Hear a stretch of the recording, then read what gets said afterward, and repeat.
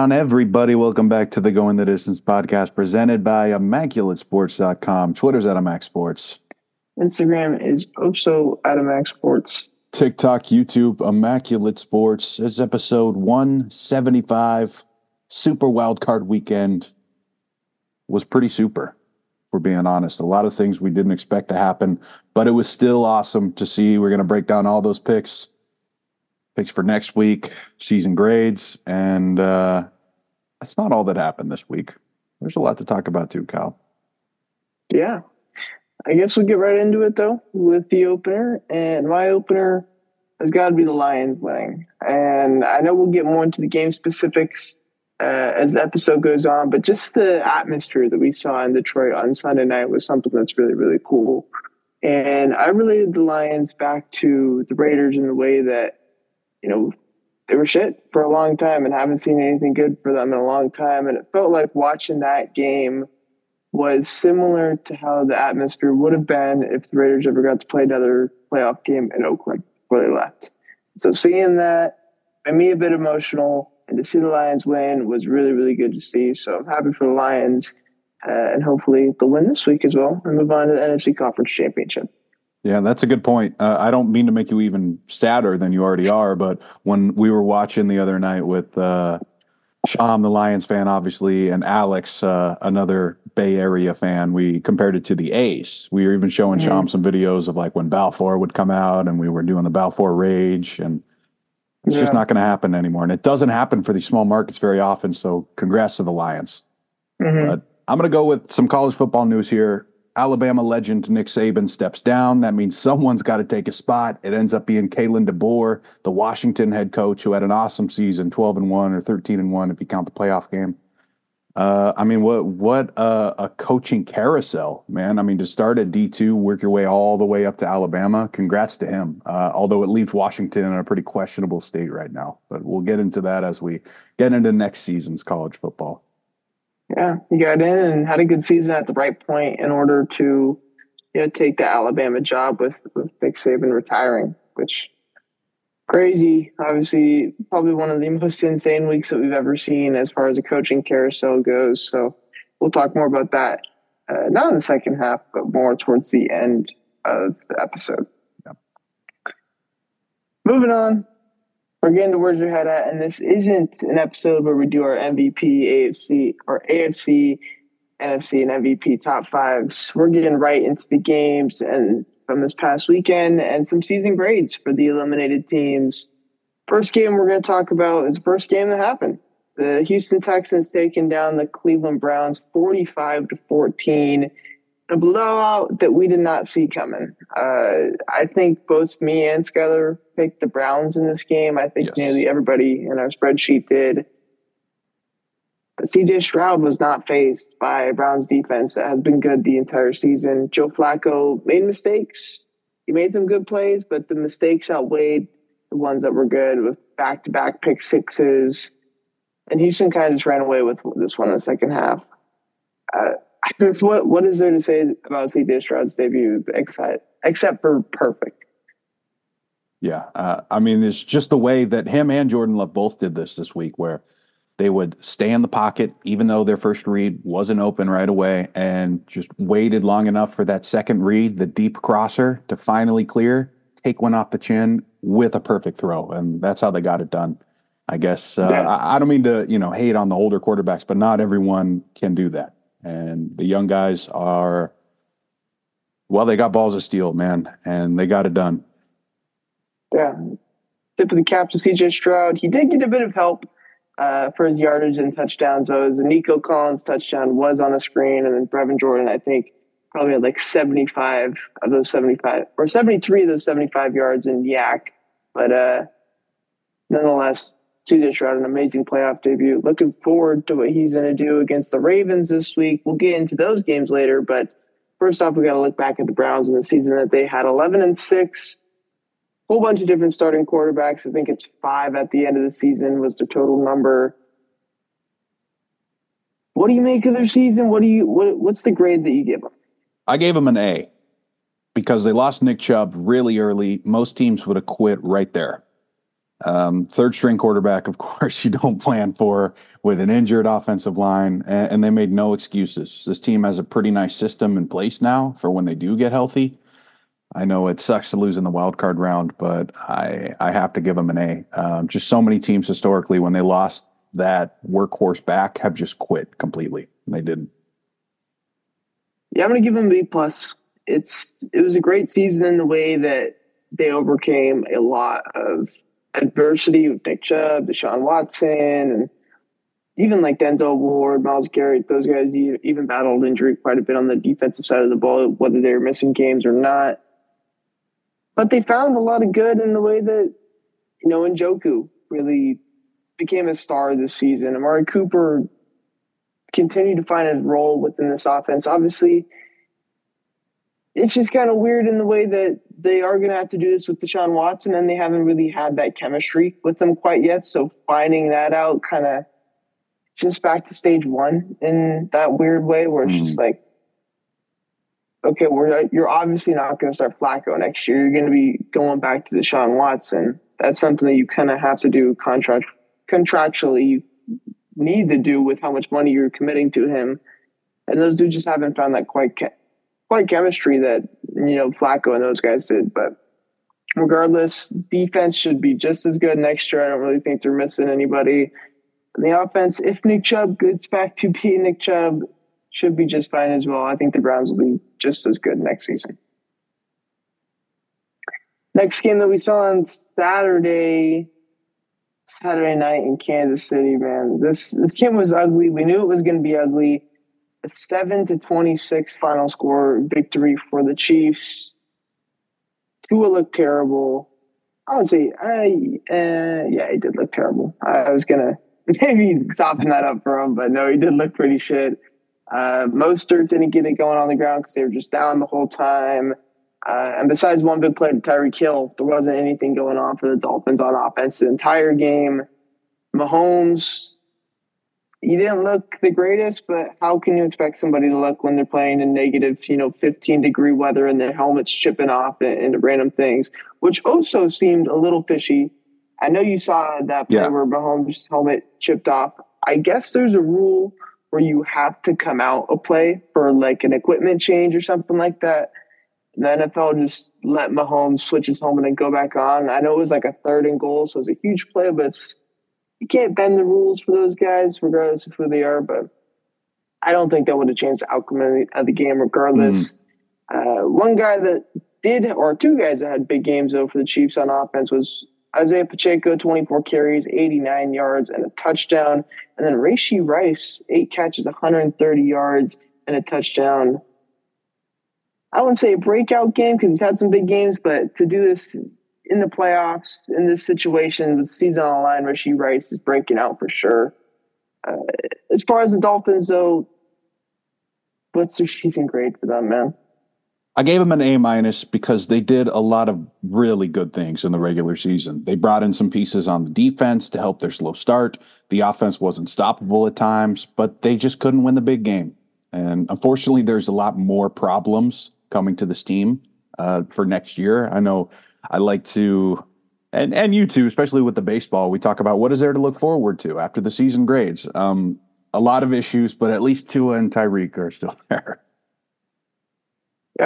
I gave the Dolphins a C+ because it just felt like a repeat of last year, where at some points, they looked really good and, maybe this team is legit. And at other points, they just showed their true face in the way that they're not going to beat the big team in a big game. And that's just how it's going to be with Tua at quarterback. And obviously they didn't get any favors with playing in the weather that they had to play in Kansas City. But then again, it's their fault for having to play like that because they lost the Bills last week. They could have just been playing in sunny Miami instead of in Kansas City. But regardless, I give it a C+ because while it stands still in the way that you get eliminated in the wild card round in back-to-back years, you still had some good things that happened. Tyreek, you continually found a way to exploit his matchup. You found a deadly running back duo in Raheem Mostert, Devon Achane. And the defense stepped up more than what it did last year, especially that helped bringing in Jalen Ramsey and, utilizing some other guys in the offense or in the defense as well too. But I think they're in a similar. I saw this on Twitter or TikTok, whatever it was, but I actually do agree with a lot where they're in kind of a standstill where they're not going to get much farther with Tua, and it feels like the same situation with the Rams and Jared Goff. Obviously, there isn't that, perfect picture guy that, Stafford was going to be traded at this point, and it just worked out perfectly in the way that the Rams could get rid of Goff and move in Stafford, and that's just how it is. And there isn't that clear guy right now, but there might be one. And I don't know how the whole contracts and stuff like this work out, but I'll get to it in the next game. Okay. Regardless, moving on to the next game, that is Sunday day. The Packers take down the Cowboys 48-32 and upset the first 7 seed to ever win a playoff game. Jordan Love had damn near identical stats to what C.J. Stroud did, 16 for 21, 272, 3 touchdowns. Aaron Jones had his best game of the season, 21 carries, 118 yards, 3 touchdowns on the ground. Romeo Doubs, 6 catches, 151 yards and a touchdown. But the Cowboys go out the same way that they do damn near every single season. What's your season grade for them? I gave them a B. They won a lot of big games this year. Dak was much better with the freedom he had, and I guess that's a progression from the last 2 seasons, but they still lost at home to the 7 seed. I mean, they were not ready to play this game. That's like what I see from the Jets when we have a big game that could possibly give us a 7 seed when we're halfway through. They just were not prepared. They thought they were already, playing Detroit in the next round. And we know Dallas and Jerry are very reactionary, so I'm expecting some big changes for next year. Yeah. I gave the Cowboys a C-. It's just like the Dolphins in the way that this is kind of where you were last year.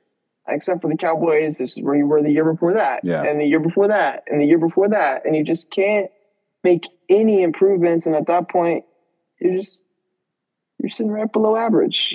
Then again, you can't ignore the 12-5 season and how good their defense was at some points and how dominant Dak Prescott was at some points. But I think you just kind of reach a standstill, and whether it's Dak's fault or not, he's not going to be the guy that wins you Super Bowl. So with that being said, my crazy bold prediction is that Dak Prescott gets traded to the Miami Dolphins. That'd be cool. And that would set the world on fire because him and Waddle and Tyreek Hill might be the exact duo or exact trio that would lead the Dolphins to, a Super Bowl caliber team. Whether that happens or not, I don't know the contracts for it. But I wouldn't be 100% shocked if that happened with the Cowboys making a reactionary move. And whether that's bringing in Tua or whatever happens there, obviously probably wouldn't make your team better. But hey, I mean, the Lions brought in Goff and it made their team better over time. So you never know with that. Definitely something that's possible. Yeah. Cowboys C-. And we'll see the Packers next week. Sunday night, speaking of the Lions, already talked about this game a little bit in the open, but the Lions get their first win in the playoffs since 1992, 24-23 victory over Matthew Stafford and the Rams. Just a full circle moment, and it was really fun to watch this game, just all the different storylines that were happening, and even the guys that didn't really have too big of a storyline in the game, like Kyron Williams or Puka Nacua, those guys showed out and made some big plays. Stafford finished the game 367, 2 touchdowns and no interceptions. A typical, Matthew Stafford game in Detroit where he gets beat the shit out of and still throws around the ball, no problem. A lot of those yards went to Puka Nacua, 9 catches, 181 yards and a touchdown. But I think the difference that really helped the Lions in this game was shutting down Cooper Kupp to 5 catches for 27 yards. When that guy's not getting his normal 10 catches, 80-plus yards and a touchdown, you're doing something well on defense. And for Detroit secondary that's been kind of suspect, and especially in the second half of the season, it's really good to see them lock it in, at least on Cooper Kupp. Detroit side of the ball, their normal duo of Montgomery and Gibbs got in the end zone. Goff had a solid game, didn't turn the ball over. Amon-Ra had over 100 yards. And they did what they needed to do to win the game 24-23. What's your season grade for the Rams, Skyler? I have the Rams at a B+, slightly better than Dallas here because it was an awesome regular season for the Rams, similar here. But they found two stud rookies on either side of the ball. The sophomore hero season of Kyron Williams, like you said, they can put up points, but there was no point in the season where I thought they were going to get back to the Super Bowl. I think they're just going to slowly decline instead of starting that rebuild from ground zero that we thought could have been happening by now if Sean McVay and some others retired. I think they're should we say it? They're not going to get back? I completely disagree with you. I'm going to be honest. All right, I'll let you finish go your ahead. spiel. Okay. Yeah. I give the Rams an A. I thought this season was an absolute success. They rebuilt their team without having to spend a first-round pick. And it's insane to find. I know Kyron Williams was in his second year, but we didn't really see him in year one too much with his injuries and, being behind Cam Akers, Sony Michel, whatnot. But Kyron Williams is a stud. Like, he is, when healthy, probably going to be a top 5 to 7 back in the league next year. Puka Nacua isn't some fluky one-year receiver. He's better than what Justin Jefferson was his rookie year. He's better than what Jamar Chase was his rookie year. And while he's never going to get that, is Puka the number one receiver in the league type thing, and I don't think he deserves to be, he's really damn good. And Stafford isn't slowing down either. I thought last year that Stafford was done. His arm looked like a dud. He wasn't able to throw the ball downfield at all. With these guys in this offense, he looks really damn good right now. And then going to the defense side of the ball. I know their defense, in the Super Bowl run was top of the league, really good stuff, and Aaron Donald was having all these crazy games all the time. It's kind of filtered out where Donald doesn't really do as much anymore, but they just got two studs in the draft in Kobe Turner and what's his name? Byron Young. Yeah, they got two studs out of nowhere. They're adding two rookies on their line with at least 8.5 sacks. You're going to bring some guys in free agency at some point because eventually you're going to be out of cap hell with Donald contract and some of the other guys that are still, committed to money regardless of being on the team or not. I think the Rams did a great year. I have faith in their drafting process now that they have a first rounder again. And I think I don't know how much their record is going to improve because obviously it's, they're playing in a division with a really damn good team, and the Seahawks probably aren't going anywhere either. But I like what the Rams did a lot, and I think they'll be back next year for sure. Okay. I understand everything you're saying. I love the draft picks. The past couple of years, we were worried about, like you said, not having a first-round pick. They've got the job done. It's just going to be hard for me to pick them to win a playoff game again. Yeah, because their quarterback is, like we saw, he's a hit away from being broken, even though they somehow let him back in the game. I don't know. It is obviously going to be tough unless they, win the division or something like that. It's always tough to make a Super Bowl run from a wild card spot, but you never know. Injuries happen for teams, so I like what the Rams are doing. Maybe not back to a Super Bowl within the next couple of years, but I definitely like the roster a ton and the moves that they made within the past few years. We got our eyes on you, McVay. One team I do not like a ton is the Pittsburgh Steelers, and they lost on Sunday morning, or not Sunday. It was supposed to be Sunday morning, but it was Monday afternoon instead. 17-31 loss to the Buffalo Bills in a game that Josh Allen just took over. He didn't make the mistakes that he usually makes, and the Bills won because the only reason why they lose is because of Josh Allen's mistakes. It was 21 for 30, 203 yards in the air with 3 touchdowns, no interceptions. He also had 8 carries for 74 yards and a touchdown. One of those carries being that insane 52-yard touchdown run, which maybe included a fake slide in it. I wasn't too sure looking at the film, but I guess fake slides are supposed to be equal. Yeah, who knows? Regardless, they take down the Steelers in a game that always kind of felt like was the Bills. They got into a 14-0 start. And then from there, they just mirrored each other in the second, third, and fourth quarter. So they weren't really able to pull away or, allow the Steelers to get back into the game. But regardless, how do you rate the Steelers season, and what do you think about the Bills in the first round? So Pittsburgh's going to get a C plus. They proved some good things this season. Najee still has it. Mike Tomlin still has it. There were some question marks, but he was able to completely change the offense around him, and that ended up getting them to the playoffs. But there's so many question marks here. Who's the quarterback going to be? What about the OC? What happens with George Pickens? How many years of TJ Watt's prime can you waste until he gets seriously injured for that last time that we all remember? There's so many question marks. I love that they were able to pull this off, but I guess I have a similar feeling with the Rams. I feel like they've kind of dug themselves a hole here, and unless you get those crazy late round picks to hit, you got to kind of restart this thing at some point. Yeah, Pittsburgh's in a weird spot because this team felt like it was broken the entire year, yet they would still just find a way to win each week. Their offense, they had visible chemistry issues, whether it was Pickens or Deontay Johnson or Matt Canada or Chris Boswell getting mad at Matt Canada. They had if you just saw the antics and didn't see the games, you would expect this team goes 5-12 or 6-11.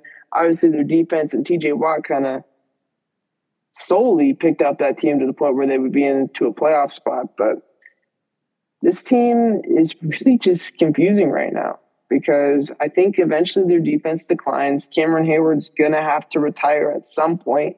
He's been in the league for a long time. There's some other guys like Pat Pete, Miles Jack, Larry Ogunjobi, who've been around for a while, and they're not getting any younger. So you're going to have to eventually replace those dudes with some younger guys. Obviously, they kind of got the youth movement started with Joey Porter Jr. this past year, but still quite a ways away on the defensive side of the ball for, building a long-term, really good defense. Their offense, man,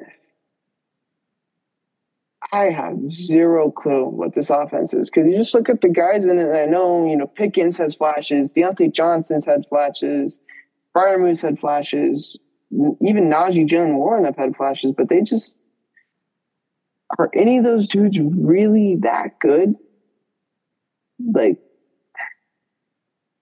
Quarterback is a thing in this zone as well too, where you're not going to win a Super Bowl with Kenny Pickett. You're definitely not going to win with Mason Rudolph either.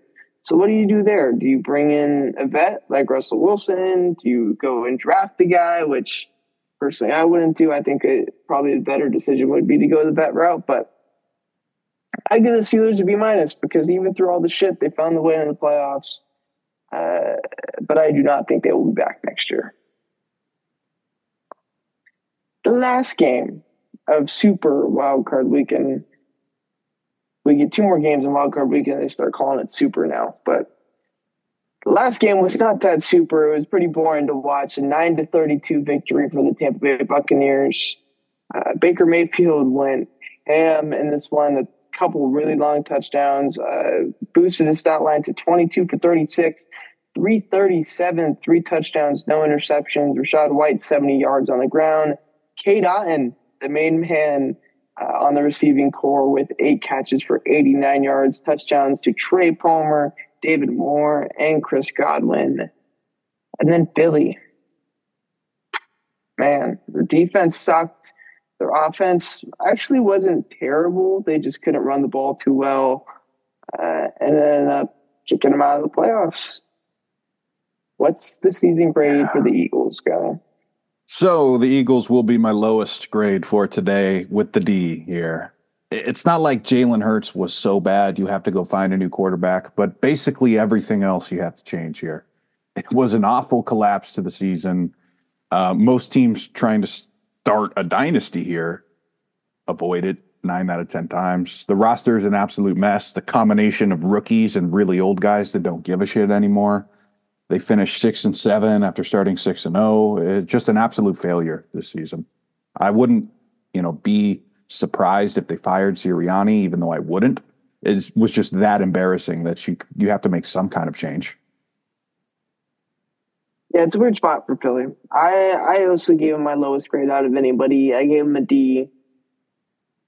But the roster's there, man. Like, they have guys that you can rely on, it feels like, at every single level, whether it's on offense or defense or really even special teams too, because Jake Elliott's pretty damn good. But it just didn't click in the second half of the season. And to point it at somebody, I think you kind of have to point it at Nick Sirianni. And whether, it was a schematic thing, whether it's went over the locker room, whatever it is, there's going to be a change that's made with this team. And I think the most likely thing is Sirianni. It's kind of crazy to say, and the way that, they went to Super Bowl last year. Yeah. They still won 11 games this year. He's made the playoffs 3 times. Not really a resume that would warrant a coach being fired. But when you just went to the Super Bowl last year and then you just go 1-6 in your last 7 games, how the fuck does that happen? Especially with, not losing your QB or, obviously AJ Brown missed this game, but that's the only game that he missed in those last 7. You didn't experience any significant injuries, and yet your team just dropped off out of nowhere. We saw, again, chemistry issues on the sidelines last night with, Goddard getting, I don't know if he was yelling at Jalen Hurts, but he was pretty upset with him. And then their defense just turned into Swiss cheese in the second half of the season too. So I guess fire Nick Sirianni. I don't know. I think Philly's front office is probably just as confused as we are on what to do, because it's just stuff like this doesn't make sense. And I think every single week we're looking at them, okay, when are they going to turn it around? When are they going to turn it around? When are they going to turn it around? And they just never did. So yeah. Philly gets a D, and they're out in the first round of the playoffs. Fix that locker room, man. Yeah. Key to the Super Bowl is having a good locker room. And a good defense, and a quarterback, and a run game. But regardless, we'll move to the future in the divisional round. Not the super divisional round, but we still got 4 games, 2 on Saturday, 2 on Sunday. We'll go game by game, and then we'll actually turn this into a bracket as well, too, where we can talk about the conference championship and Super Bowl predictions as well, too. Mm-hmm. First game, Saturday on ESPN, 1:30 Pacific Standard Time, our favorite time zone of all. The Texans going to the Baltimore Ravens home in Maryland. I believe these two teams played in week 1, if I'm not mistaken. How do you think this game plays out, Scarlers? Baltimore is a 7.5-point favorite. Yeah, I got Baltimore winning this one. I expect both of the 1 seeds to be completely locked in after seeing what these young quarterbacks did over the weekend. Baltimore's healthier now. We're going to get some Mark Andrews action. And Lamar ended off the regular season with 2 of the best quarterback performances we've seen all season. I think Baltimore wins big, and we'll see the Texans back very soon. Yeah, I'm picking the Ravens for the same reason that I picked the Browns. I think the defense might be a little bit too much for Stroud to start off with, especially, playing in Baltimore is going to be pretty tough. Ravens offense looked damn near unstoppable most of the season, and I think it's going to be just fine against the Houston Texans defense. I don't think it's going to be a complete blowout, but if I were to lean, it'd probably be just over Baltimore spread at like a 10-point victory. So Baltimore moves on for me. The second game that we have on Saturday on Fox, the good old Packer and Niner, seems like annual postseason match, but I don't think we got one last year. Regardless, Jordan Love this time, not Aaron Rodgers, goes into Santa Clara. Niners are 8.5-point favorites, or 9.5-point favorites. I don't know. It says both on ESPN, so I'm actually not too sure, but how do you think this one plays out? Well, I got San Francisco, of course, here, like I was saying. Hell of a run for Green Bay and Jordan Love, but it's the same with the Baltimore guys. They saw what happened last week. Dallas came unprepared, and they even talked about that. Something leaked today, right, that Shanahan was already preparing in the second quarter of that game. And It wasn't leaked. He just straight up said it in a press conference. Well, I mean, I'm glad he did, because I'd be concerned if he didn't, right? Anyway, San Francisco also needed the bye. It's a really big deal. We saw this last year. Both of the one seeds made it to the Super Bowl, and I think they're going to counter everything Love is going to try to do deep and slowly pick apart the Green Bay defense and run them into the ground with CMC. A lot of points for San Francisco. Yeah, I'm also going to pick the Niners as well too. But I am encouraged to see how Jordan Love plays against this defense. I feel like a lot of the stuff that Love is really good at is getting those off-schedule plays where you can't.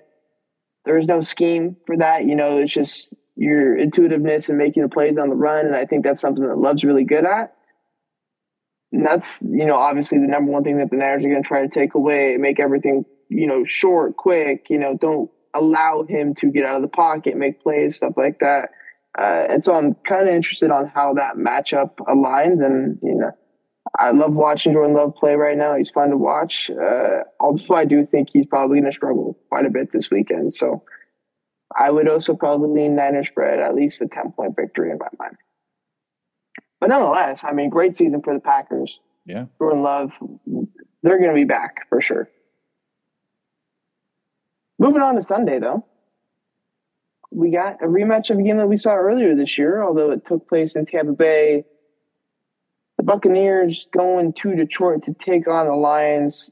So excited that we get to see Detroit at home again in the playoffs. Lions are 6.5-point favorites right now. How do you think this one plays out? This should be an awesome game, because I think Tampa Bay is much improved from their last matchup, but I'm still going to take Detroit here. I think maybe if it was in Tampa, we'd be having a different conversation, but Goff and St. Brown torched their secondary again. They win by 3. Awesome season for Baker. I guess I just expect Tampa to keep up with them for most of the game. And then maybe similar to the game we saw on Sunday with Detroit, they can just completely run out the clock. They don't need to score in the second half. And, Tampa Bay didn't have to deal with that against Philly. So maybe that's what gets them here in the second round. Yeah. This feels like a pretty different game than what was the first time that they played. The Tampa Bay Buccaneers lost the first game 20-6. It was right before Baker really locked it in. I believe it was the week before the Green Bay game where, Baker was perfect in Lambeau. And so the Buccaneers have developed a lot from that first game is what I'm trying to say. The Lions, I wouldn't say they developed a ton, but they've steadily gotten better since that game, in my opinion. I think this game definitely leans the Lions' way. I do think I would even probably take the Lions spread and win by a touchdown. I definitely expect a lot more points to be put up than 6 for the Buccaneers this week. It's just their ground game's going to be too much to handle for them. Montgomery and Gibbs are masters. The offensive line is too good for Detroit. I know, Tampa Bay's run defense has been something that's been good for them going back to the Super Bowl run a couple years ago. But Detroit's run game is just too damn good. If the run game ain't working, they cut the receivers and the quarterback to throw the ball around as well, too. So I'm picking Detroit. I would definitely think there's going to be a lot more points, though, than 26 total in this entire game. Yeah. Saving the best for last, though, Skyler. The Chiefs and the Bills, not on Sunday night because it's 3:30 p.m. start time, but we'll call it Sunday night. Patrick Mahomes plays his first road playoff game, and he's a favorite, or not a favorite, he's a dog at 3 points right now. Skyler, how do you think this plays? Buffalo is a really tough place to play, man. Mahomes and Kelsey have been completely off all season long, but that Kansas City defense is so dangerous. I'm going to take Kansas City on the road. We've seen Josh Allen struggle these past couple of weeks with elite defenses, New England, even the Chargers. They won it late. And I got Kansas City completely shutting down Buffalo's run game. Josh Allen's going to keep it interesting, but it's going to be one too many mistakes, and Kansas City's going to win this one again. If this game was in Kansas City, I would pick the Chiefs. I wouldn't say easily, but it would be a pretty quick decision. This game, oh man, I'm looking forward to it so much because I just want to see how Mahomes plays in, a non-Kansas City home game environment. And playing in Buffalo is the exact opposite of that home environment. Obviously, the weather's pretty similar, but it's going to be a lot of fun to watch, man. Two defenses that have gotten better over the season's gone on, two offenses that have had their struggles at some points, but we know they can both be lethal due to their quarterbacks. The run game has developed for both these teams this year. And the star wide receivers or star targets have had pretty underwhelming seasons with Travis Kelce and Stephon Diggs. A lot of similarities in these teams, and the records showed as well too because they're both 11-6. I say the Bills win it though. I think this is the perfect year for Kansas City to be knocked down. I see a lot of similarities in the Bills defense comparative to how when the Raiders beat them on Christmas Day, pass rush was good. The secondary was good. And I think the Bills, can replicate that quite well. And I think their offense is going to be a bit better than what the Raiders was. Maybe not score 2 touchdowns on defense, but I like the Bills' chances in this game, and I'm going to pick them to win as well. Moving on to Conference Championship Week, where we're doing our predictions for this as well, too. For your AFC Championship game, you have the Chiefs going to Baltimore. I have the Bills going to Baltimore. Skyler, how do you think it plays out if Patrick Mahomes and Lamar Jackson beat up in the AFC Championship? I got Lamar winning this round. I feel like Kansas City can lose on any given night this season with their inconsistencies. Baltimore, on the other hand, went 10-1 to finish off the season if you don't count Week 18 with the backups. I feel like I'd be foolish to not ride with Baltimore right now. Yeah. Looking at a Buffalo Ravens matchup for my AFC Championship, something that we talked about the last few weeks was if a team is going to beat Baltimore, it's most likely going to be the Bills. They match up the best with them. They have the best positional matchups as well, too, not just, schematically. I just don't think the Ravens could be beat by an AFC team right now. And so I take the Ravens in this theoretical AFC Championship game to move on to the bowl. Next up, NFC Championship game. We both have Lions versus Niners in this one. How does that play out, Skyler? I hate to be unoriginal here with both of the 1 seeds moving on, but I really think this is a bad matchup for Detroit and a perfect one for San Francisco. Facing the number 2 offense in the NFL, we know that the secondary's skeptical, although they can hang around a little bit. And maybe them not playing in the regular season does help out Detroit here.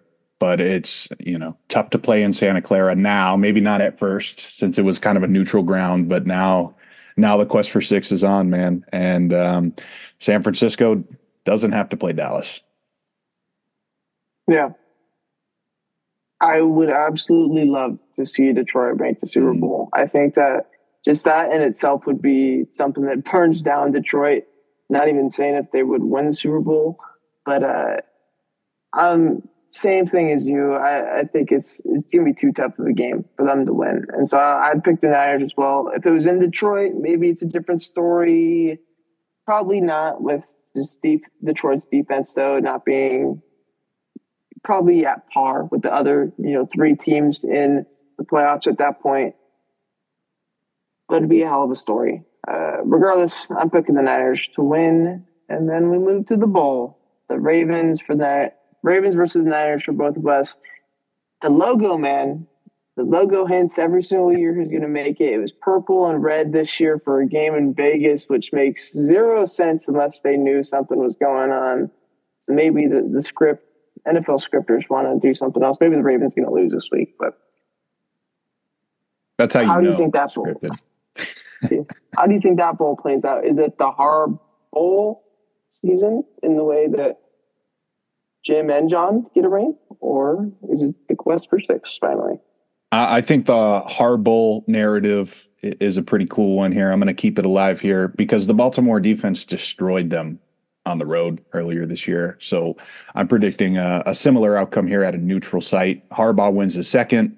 Lamar Jackson heads into the second half of his career as a bona fide superstar, future Hall of Famer, and it just kind of changes the outlook of the AFC, especially if Mahomes does get knocked out this week. People are going to start doubting him, even though they probably shouldn't. It'll just piss him off more. It just seems like that kind of year. Obviously, San Francisco could come back with the perfect counter for Baltimore. They have it. It's just that their defense is banged up, man. I can't say who's going to be out there in 4 weeks from now. Maybe when we get there, I'll change my pick for that week. But right now, I'm leaning Baltimore. They're the only ones that have proved it all season long. They had their one hiccup in overtime against Indy, and since then, they've been beating the crap out of everyone, except for the Rams. So good call on that one. The Rams played them well. Yeah. For my Niners versus Ravens Super Bowl V2, it's so tough to pick this game because if you look at the teams that have played, perfect games in the past 2 to 3 years, one of the only teams that really plays perfect games can be the Niners because they are, so good on every single positional group. They don't really have a weakness. But the game on Christmas, man, every little weakness that the Niners had or every small mistake that they made was exposed by the Ravens, and they capitalized on every single mistake that the Niners made, and you just don't see that ever from a team. You don't really see, regardless of what game, a team capitalized on every single mistake the other team made. Offense, defense, and special teams. Exactly. Yeah. And while I don't think the Ravens would be able to capitalize on as many mistakes, that game didn't feel close at all.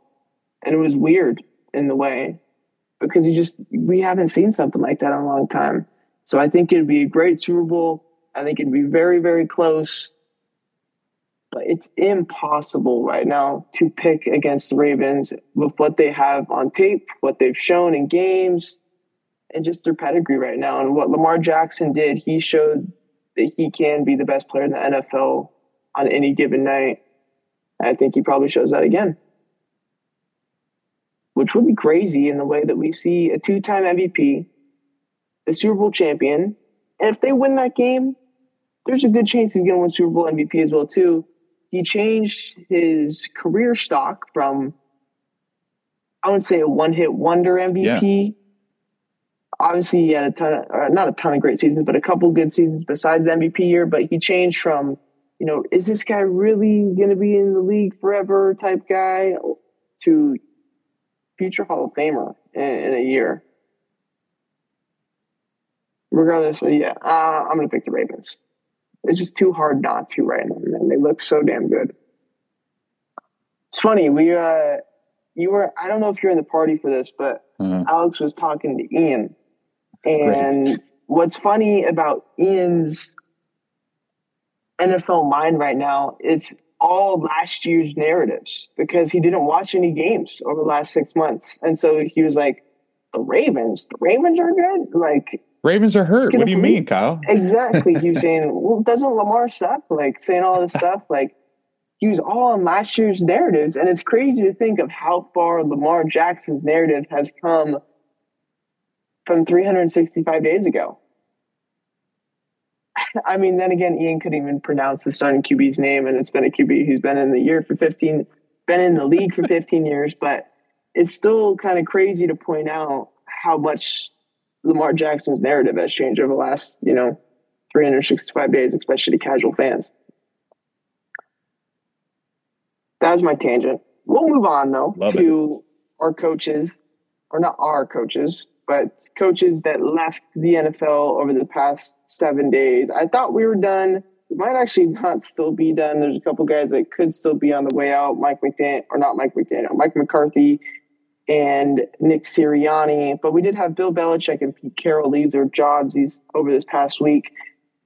We'll start off with the Patriots. We know who they're getting in with Jared Mayo. Kind of a weird situation there where he didn't really have to interview. It was just, handing over the keys to him based off of the contractual agreement that they made years prior. But Bill's out, Mayo in. What do we think about this move for the Patriots? Was it time for Bill to leave? And what do we think about this move for Bill and possibly being the next head coach of the Atlanta Falcons, Los Angeles Chargers, or another team? So I like this for the Patriots a lot, actually. I like the Gerard Mayo hire. I know Vrabel was the dream, and even still, but Bill put in a good word for Gerard Mayo because he stuck around through the shit this season. He could have left and got another job. Bill to Atlanta would be really weird, but they are in a win now situation and an underdog in quotations, like Bill said, that's what he's looking for. But I think this is a major L for Belichick's side. It's not going to hurt his legacy or anything. We know he's still looking for a job because he wants to move up the ladder for the most wins ever, but he's going to need, 3 to 5 more great seasons. And he's not going to get it, and he's going to be really disappointed. But it was time. Yeah.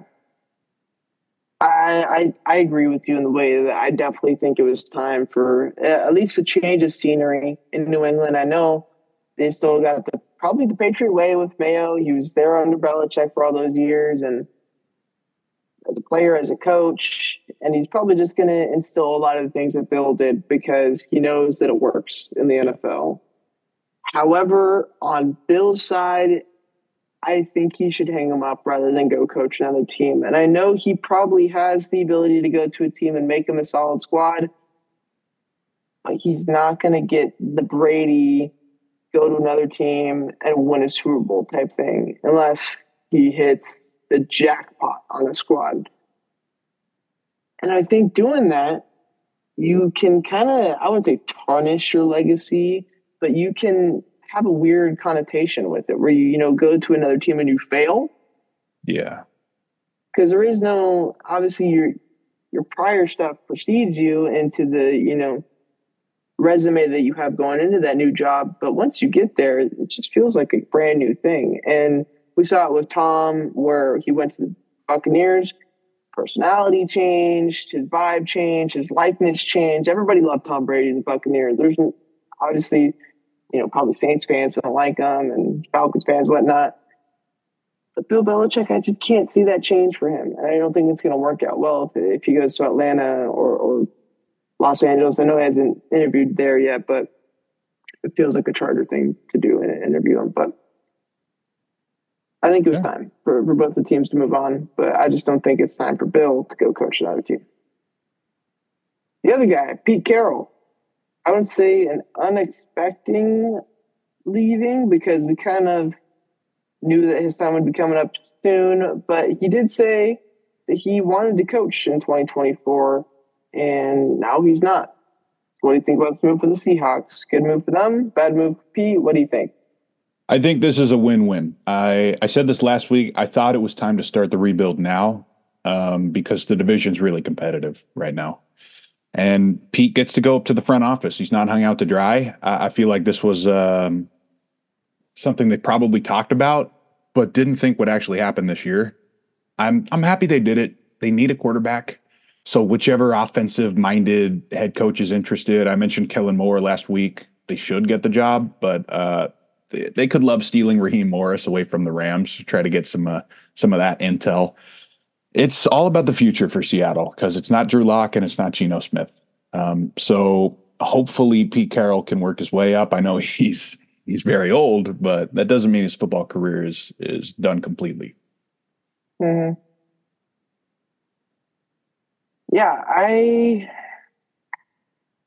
have a lot of weird feelings, mixed feelings on this because Pete Carroll, he's a good coach. Whether he was liked or not by certain fan bases is one thing, but he got the job done in Seattle most of the time. He won a Super Bowl. I know that was 10 years ago, not at this point, but he made another Super Bowl in there as well, too. And he led the Seahawks team led by Geno Smith last year to the playoffs. And nobody, and I mean nobody, expected him to do that. This year, I know they fell short. They dealt with some injuries that were unexpected and ultimately just fell a game short of making the playoffs. And I think if they make the playoffs, he probably still is kicking for another year and ends up being their head coach. But maybe this is what the Seahawks need. Maybe they need somebody to go in there, whether they keep Geno or move on to a new guy. They need some big change to happen in order to push the Seahawks and their young core over, the next step. So I say it's a good move for the Seahawks. I say it's probably time for Pete as well, too. Obviously, he moved to the front office, so we're not going to see, him going to another team or something like that, or at least for this year. I doubt he ever gets hired again as a head coach just because he is so old. But one thing I will ask of the Seahawks, they interviewed Raiders DC Patrick Graham. Please do not take Patrick Graham from us because we've had the best defense that we've had in my entire lifetime. And I would like to see that continue. So please, Seattle, just go hire like Kellen Moore or some shit like that. Or Frank Smith. Or give Ben Johnson all your money. Yeah, someone to go 9-8 with. Yeah. Let's move on to the second half. We are talking college football to start. Yeah, we haven't talked transfer portal in a while, and a lot has changed, especially after the college football playoff. A lot of coaches let go, a lot of players hitting the portal. So let's just get into it because two pretty big quarterbacks decided to change their minds this week after portal and draft talk. First of all, we have Cam Ward, the former Washington State quarterback. He's actually going to Miami now, not through the draft. University of Miami, the U. This was a rumor 2 months ago, and we all kind of forgot about it because he said he was going to the draft. But Miami does finally steal away someone from Ohio State. They had to go a different path. Then we have Tua's brother, Talia Tagovailoa. He will be entering the draft, not going through the portal. Kind of a flip-flop. If there was a guy in the portal who you would trust to go to the draft, it would probably be Cam Ward over Tua's little brother. But it's a guy who put up crazy numbers in the Big Ten, so I'm sure he'll get drafted at some point. Kind of an aftershock here from the Nick Saban retirement. We have Isaiah Bond, a 5-star Alabama receiver who would have been his time to shine. He would have been the number one. He's actually leaving for Texas. So Quinn Ewers needed some help. They're losing Worthy and A.D. Mitchell in the draft. That's going to be their number one. Good for them.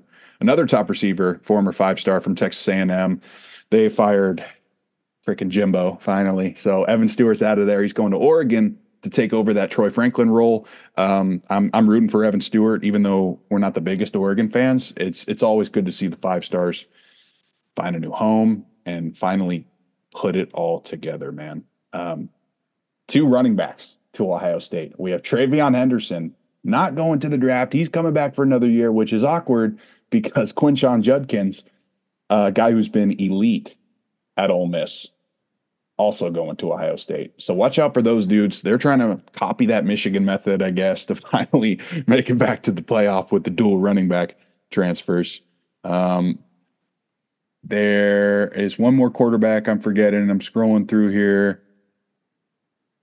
Actually, it's not a quarterback. It's a running back, Trevor Etienne, the brother of Travis. He's now going to Georgia. I don't think we talked about that one. And Ohio State finally gets their quarterback. We know now it is the big righty, Will Howard from Kansas State. They lost Marvin Harrison, but I guess if they're going to that pro-style running offense, there you go. We are a long ways away from the college football season, but that hasn't stopped me from dreaming because so many rumors about the college football video game coming out here. All right. So this is one idea I came up with the other night, and I think I'm going to make a full video out of it eventually. But I just wanted to have one note here. If you're playing Dynasty mode and you want a group of 5 team, not in the Power 5, who's up and coming to start as your Dynasty and go a couple more years, I have one example for you right now. Jacksonville State of the CUSA. Kyle, these guys went 8-4 last season after winning their bowl game in their first FBS season. In the portal right now, it's basically just going after seniors to fill the spots of seniors who left. So you can do basically whatever you want. A full rebuild. You could decide to start over, recruit your own guys, move away from the CUSA to maybe the Big 12.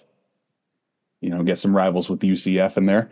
They're going to start around 80 overall, so it may be challenging, but not as difficult as another team coming from the FCS like a UConn. And I know we're not quite there yet. The game was, allegedly got its release date today, and then we found out actually that's not the official release date, but it's still coming. So it's just so many questions, and this is going to be a sick game. I've been waiting for 10 years. I just want to talk about it for a little bit. That is all. Yeah. Moving on to our MLB moves. And if you have any MLB reporter on notifications on Twitter, you know exactly what last week was about. And it was arbitration. The most annoying day to have notifications on from Twitter reporters, because you get 200 notifications of players signing back to teams that they were already on. There's over 200 on January 11th. I'll go over some of the biggest names that we saw sign back or agree to a one-year contract avoiding arbitration. Dalton Varsho, Nathaniel Lowe, Leody Taveras, Isaac Paredes, Shane McClanahan, Randy Rosarena, Ryan Helsley, Pedro Estrada, Logan Gilbert, Michael King, Juan Soto, who will be a free agent next year, Gleyber Torres, Pete Alonso, who will be a free agent next year, Willie Adames, who I believe will also be a free agent next year, Jesus Luzardo, who get traded, Trevor Rogers, former Rookie of the Year.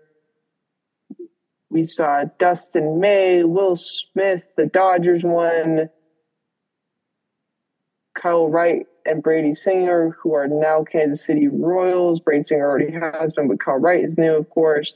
Framber Valdez, who I believe will be a free agent in 2025. Tariq Skubal, Shane Bieber, who will be free agent next year. Tristan McKenzie, Dylan Cease, who will not be a free agent until 2025, but most likely will be traded this year. Anthony Santander, who's had some good moments for us in co-op, MLB The Show. Those are just a few names of the 200 people that avoided arbitration. We did get a trade on January 11th, though, and it was Yancy Almonte and Michael Busch going over to the Cubs for Jackson Ferris and Zaire Hope.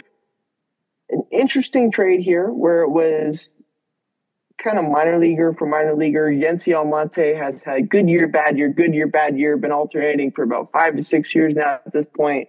He's on pace to have a good year next year. I like his stuff. I think he provides a middle of the bullpen type spot for the Cubs with a guy who can end up being like a setup man in best case scenario. Michael Busch, a top 100 prospect, has had glimpses into the MLB, but he has not been the greatest in the MLB. And I don't think his game transfers as well as what we thought it was going to be a couple years ago. The expectation is for him now to kind of turn into a Max Muncy type player, walk a lot, strike out a lot, hit a lot of homers. And so the Dodgers moved on to him because they already have Max Muncy. The growing consensus is Jackson Ferris, the pitcher that went back to the Dodgers in this trade, is the best player in the trade. He is a left-handed 6'4" starting pitcher that projects to be middle of the rotation type guy. A dude who's not really high up on prospect boards quite yet, but will be after the Dodgers put their secret sauce into him this year, because they always do. And then Zaire Hope was a 13th round pick this past year. And I believe kind of speedy power duo outfielder under my understanding. The other move that we saw on January 11th was Marcus Stroman signed a 2-year contract. It kind of went under the radar. Go to the Yankees. I forget what the money is on that, but he will be in New York for the next 2 years. That sounds about right. Maybe a little bit more. I don't know. January 12th, we got Jordan Hicks signing a 4-year, $44 million deal to go to the Giants. An interesting deal because they decided that they want to use him as a starter, which I think is something under Jordan Hicks' choice. If I were signing him, I would not. And that would kind of be something that would steer me away from him, because he's been trying to be a starter for many years now at this point, and it hasn't worked any of the times. I don't know why you would pay him to go be a starter. He's really good in the back of the bullpen. So I think maybe the Giants are hoping that he doesn't work out. Oh, obviously they want him to work out as a starter because that'd be good. But worst case scenario, he doesn't work out. He goes to the back of the bullpen and helps them win games in the back end. But if things do work out for him as a starter, you then have a four-headed monster in your rotation with Robbie Ray, Logan Webb, Jordan Hicks, and Kyle Harrison. I've been critical of the Robbie Ray move in the weeks past in the way that I don't think he's as good as he was his Cy Young season in Toronto. Coming off of Tommy John, you never really know exactly how it's going to go. I believe that's the second Tommy John as well, too. But the Giants, if all things point well, they got a pretty damn good starting rotation. The other moves we saw in the week, you don't even want to know. We got Jose Urena, minor league deal for the Texas Rangers. Joey Crable going to the Seattle Mariners. Austin Allen going to the Mets. That's kind of what we got the rest of the week. So we didn't get jack shit except for, 2 or 3 things and 200 different arbitration agreements, which are absolutely stupid. We also had a whole bunch of people not agree with their team for arbitration. We'll get those numbers and those players as the offseason moves along until the February month, I want to say, is when we get that. So next month, most likely. A lot of low risk moves this week. It feels like they're kind of afraid to make the first big swing of the trade market, Trade market's been a lot slower than what I expected. I expected a Marlins pitcher to move by now. I expected Jonathan India to move by now. The Mariners have made a lot of moves, and I respect a lot of the stuff that they've done. I think they've improved their team this year or this offseason. Besides them, man, the trade market, and Juan Soto, I guess, as well, too, has been pretty slow. And the free agent market. With that being said, I do want to give an update on the Raiders head coach and GM search, because that's something that's interesting to me. Yes, it is. Whether it's interesting to other people, who cares? Per to Sean Reed, who is the Raiders beat reporter, one of the Raiders beat reporter for The Athletic, he posted 45 minutes ago that the Raiders have now satisfied the Rooney Rule for both GM and head coach vacancies. His sense is that owner Mark Davis's choice of GM is either Champ Kelly, who's the current interim head coach GM, or Ed Dodds, who I believe comes from the Colts front office. Okay. But all signs are pointing forward to Antonio Pierce being hired as the head coach, which is expected. Yesterday, there was this Martin Luther King rally. I don't know if it was in Vegas or not, but the Raiders had like a float there. Antonio Pierce, Champ Kelly, and Richard Seymour were represented on the Raiders floats, and they interviewed Antonio Pierce afterwards. And based off of how Antonio Pierce was talking, it sounded like he already knows he's going to be the head coach, but it just hasn't been made public yet. Obviously, that would win over a lot of the fan base, all of the players. Max Crosby.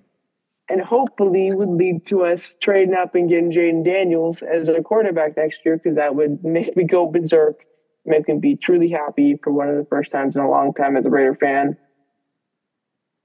That's all I got for now. So hopefully by episode 176, we got the head coach and GM that I want. Probably not to trade up for the pick yet, but you never know.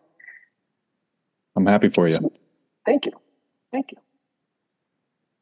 Moving on to layups and bowl predictions. Another rough week. The one pick we did get right, Kansas City money line by me, although that was like a minus 190 type pick, or maybe minus 220, something like that.